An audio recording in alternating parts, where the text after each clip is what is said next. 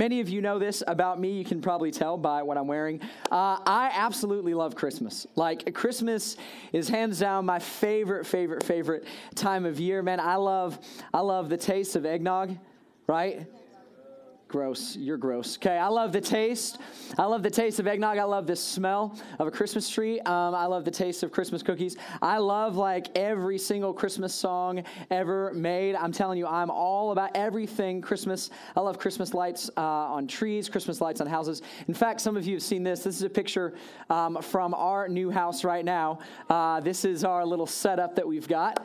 Pretty awesome. I got a fat Christmas tree.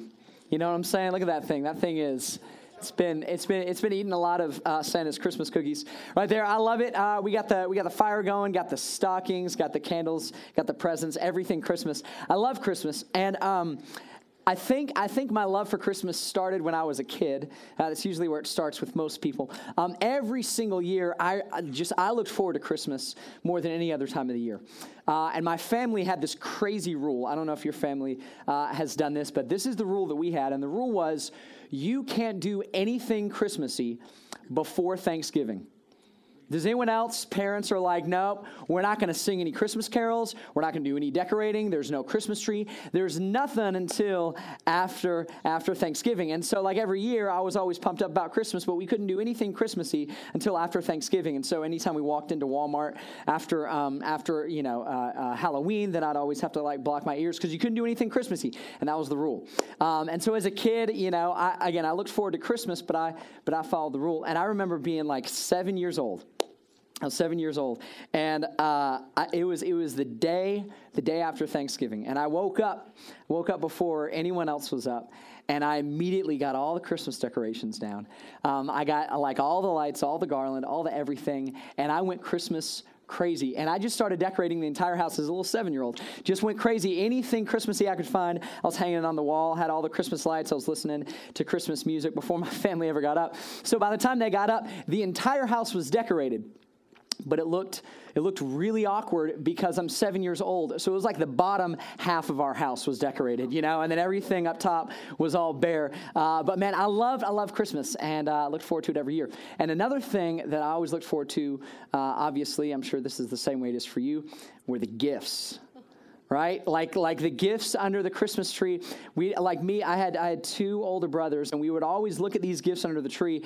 And I don't want to say that we were like Sherlock Holmes, but I'm telling you, we had unbelievable detective skills for our age. And so simply based on the shake of a present, all right, based on the weight of a present, based on the shape and size of a present, it was almost like I had X-ray vision, and I could tell you what was inside every single gift because I started doing all the math in my head, and I was like, I think I asked for this, and it kind of looks like this, and it feels like it's that heavy. And so my brothers and I would always try to guess what the presents were. And I remember one night, it was Christmas Eve, right? Christmas Eve, and I'm laying in bed, and I'm trying to go to sleep.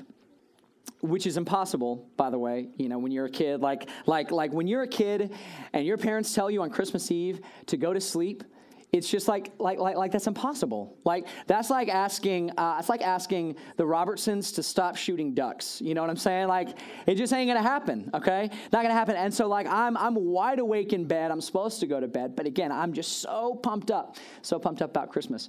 And then I see my dad walk by the room. And we kind of catch eyes, and he says, "Hey, I've got one more gift. You want to see it?" And again, as a kid, I'm like, obviously I want to see this gift. Like, I'm so pumped. And so then he pulls out what I think to this day is the largest Christmas present I've ever seen. I'm telling you, this thing was massive. I still see it. It was like gold wrapping. Maybe that's in my head, but like to me, it was gold wrapping paper. And I was like, what on earth is it? And again, when you're a kid, everything looks bigger. And so from my perspective, it was like twice the size of my body. I'm like, I could fit in that gift. This thing looks amazing. And so I'm so pumped about it. My jaw hits the floor. I'm like, this is amazing. And he looks at me, and he's got this big grin on his face. He says, "It's for you." I was like, oh, it's for me. And I start freaking out. And then he asked me one more question. And he says, "Do you think you know what it is?" And at that point, all my detective skills went out the window. I was like, I was just overwhelmed. I was overwhelmed because it was the night before Christmas, and all of a sudden he unloads this giant gift on me. I have no idea what to think about it. I was blown away. And then, of course, that brings us to Christmas morning. I love Christmas morning. By the way, Christmas morning, I don't know if you've kind of noticed this. Christmas morning is the one morning where it's not difficult to get your kids out of bed. You know what I'm saying? Like, kids are wide awake. And I've noticed this too, parents. I'm on to you, okay? I'm on to you. It's the one morning where your parents are difficult to wake up. You know what I'm saying? It's the one morning that kids are like, come on, let's go. And parents are like, nah, just like 10 more minutes. It's like, Mom and Dad, what are you doing? Like, come on, it's Christmas. So, of course, like every Christmas morning, my brothers and I, we'd be up at like 5 or 5:30, and we'd start banging on the door. We're like, Mom and Dad, it's Christmas. It's Christmas. Come on, it's Christmas. We want to see the gifts. We want to open up the gifts. And the deal was, we could not go into the family room until my parents went in there first. Okay, that was the rule. And so, of course, we're trying to like drag them out of bed so we can see what gifts we actually got. But the rule was we couldn't do that before my dad actually went in there. And here's why. It's because my dad had this like camcorder, which is, it's like the video app on your iPhone, but it was just its own thing. Okay, so it was like a massive like TV news camera. And he always had to go in there first because he wanted to get our reactions on film. He wanted to see what it looked like when we walked in on Christmas morning and our faces lit up. He wanted to see our faces when we opened up the gifts and we started smiling. And so because of that, the rule was he had to lead the way. And so again, we're like, we're begging Mom and Dad. And then finally, we're like, we are like shoulder to shoulder, like just trying to push him into the room so that he can be the first one. And then once he gets in there and gets all set up, then we flood into the room and we start opening gifts. Love Christmas, man. I'm telling you, I absolutely love Christmas. And so every single Christmas, every year, when I start smelling a Christmas tree, when I start drinking eggnog, when I start hearing Christmas carols, all these memories of Christmas past start flooding in.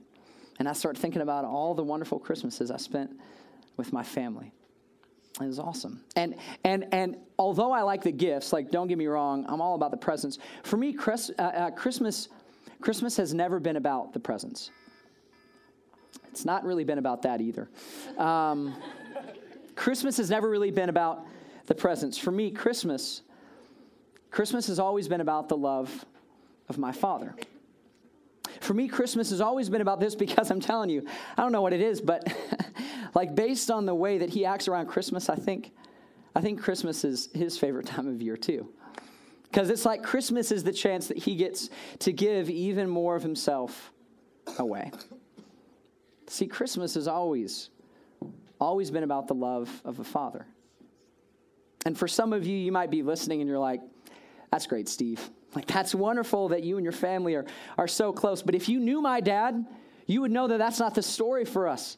That's not the way Christmas goes for us. In fact, I don't even know my dad because my dad is absent, or my dad is abusive, or my dad's an alcoholic, or my dad just doesn't really care, or my dad cares more about his other family than he does about our family, or my dad cares more about work than he does about us. So, Steve, that's great that for you, Christmas is all about the love of a father, but that's just not the way it is for me. But here's what I think. I think, even for you, Christmas is still about the love of a father. It's just not about the love of your earthly father. See, I think Christmas is about the love of your heavenly Father. Because your heavenly Father waited a long time to get you his biggest gift. And then, I don't know this for sure, but I think Christmas is his favorite time of year. Because Christmas is when he gave even more of himself away to you. And here's the story. And many of you already know this, but here's the story of the very first Christmas, showing the love of a father. It starts off in Luke chapter 2. It says, when Mary and Joseph, the parents of Jesus, were in Bethlehem, the time came for the baby to be born. And this was God's gift to us, the baby to be born. And she gave birth to her firstborn, a son. She wrapped him in cloths and placed him in a manger because there was no guest room available for them.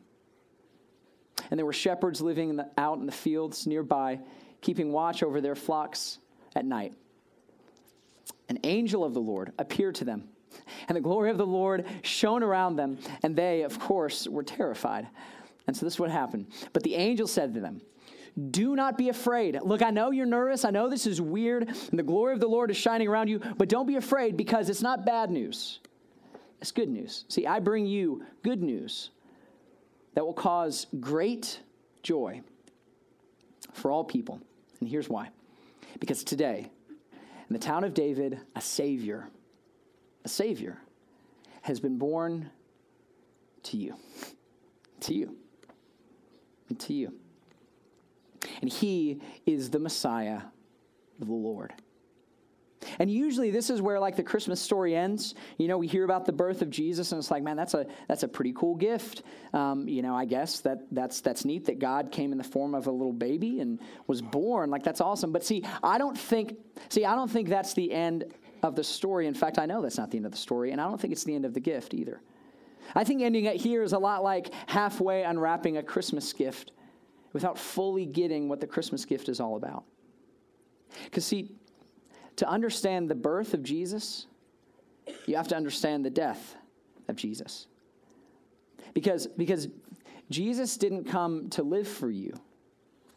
See, Jesus came to die for you.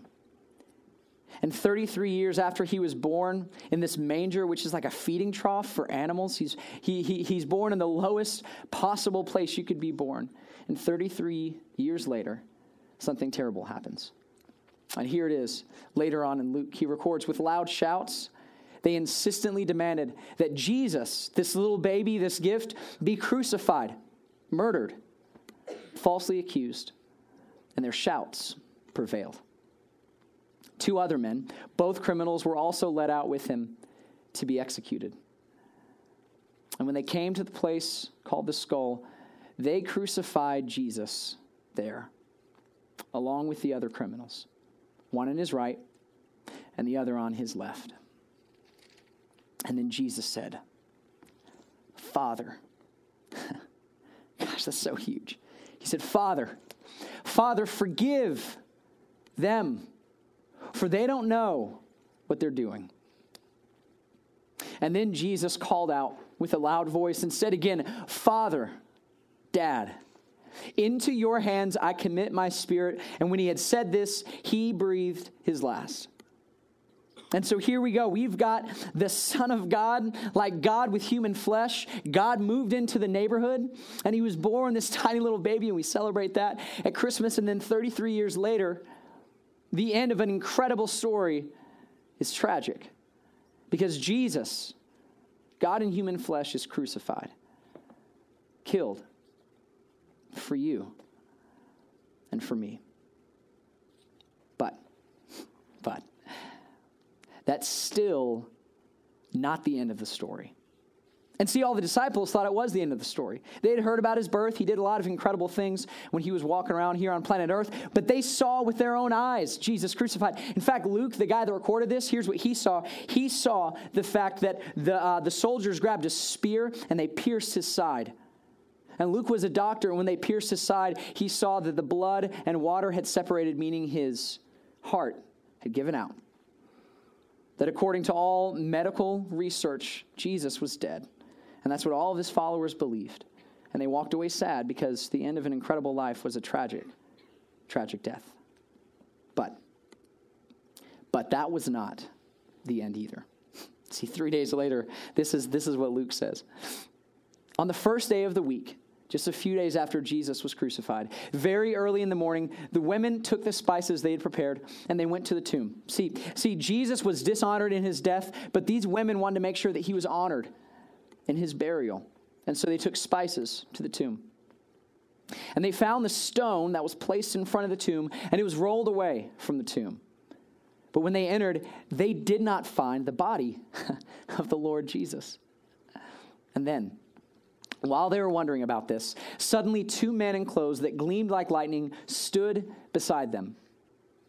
In their fright, the women bowed down with their faces to the ground. But the men said to them, "Why do you look for the living among the dead?" In other words, I think you're confused. I think that you think that Jesus is dead, but that's not the end of the story. No. He goes on and he says, "He is not here. He is risen. He is risen. See, you thought the end of the story was that Jesus was dead, but that is not the end of the story. No, because see, God came and he lived among us, but he did not stay dead. No, God raised him from the dead. And this is the full picture of the biggest gift that any father has ever given. And see, that's why I think Christmas has always been about the love of a father. No matter who you are, no matter where you come from, no matter how much of a deadbeat dad you have, Christmas has always been about the love of a father. For you, it may not be the love of your earthly father, but I promise you this, Christmas has always been about the love of your heavenly Father. And that's why the guy that was the closest to Jesus, a follower by the name of John, see, when he started thinking about the love of God, he was overwhelmed by it, and in his best attempt, he tried to sum up how much God actually loved you, and this is what he said. And you've probably seen this before. It's probably not a surprise to you, but John actually records this. It says, "For God so loved," the love of a father, he so loved the world that he gave a gift. And the gift for you is his one and only Son, that whoever believes in him shall not perish, but have eternal life. In other words, here's kind of the way that I want to put it. For your Father so loved you that he gave Jesus to die for you. That was his gift. So that if you trust in him, you will spend forever with him. See, because Christmas has always been about the love of a father. And it's almost like Jesus has walked by your room and you're trying to get some rest. And God, your heavenly Father, says, "Hey, I got one more gift for you. It's the biggest one I've got. It's my only Son. And I want to give him to you. To you. Because of how much I love you." Christmas has always been about the love of a father. And this promise is true.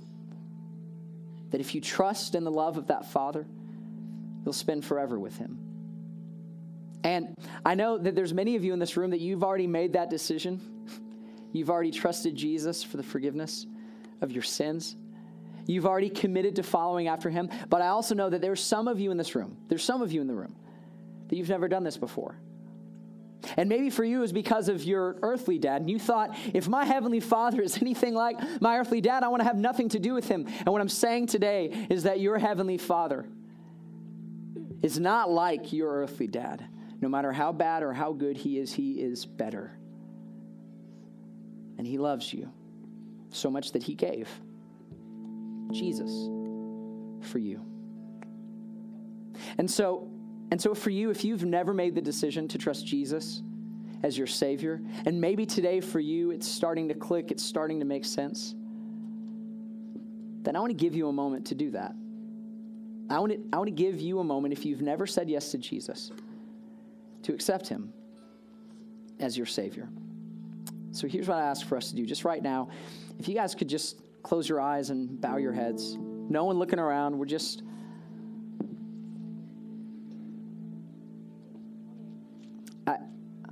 I know that for some of you, the love of God has never really made sense to you. And today it clicked. Today you understood that your heavenly Father loved you so much that he gave. And what he gave is a gift unlike any gift that's ever been given. And your heavenly Father gave Jesus to die for you. And when Jesus died for you, he took on the full penalty of your sin to rescue you. And maybe for you, today is the day that actually made sense. And if that's you, then I want to lead you in a prayer. So I want to pray this, and if you know today is the day that you need to say yes to Jesus, I just want you to repeat in your head this prayer after me. God, my heavenly Father, my dad who is nothing like my earthly dad, I'm sorry. I'm sorry that I've ignored you. I'm sorry that I've turned away from you. But I now believe that Jesus is your Son, And I believe that Jesus died for me. And so now I want to trust him for the rest of my life. God, I commit to following you no matter what the cost.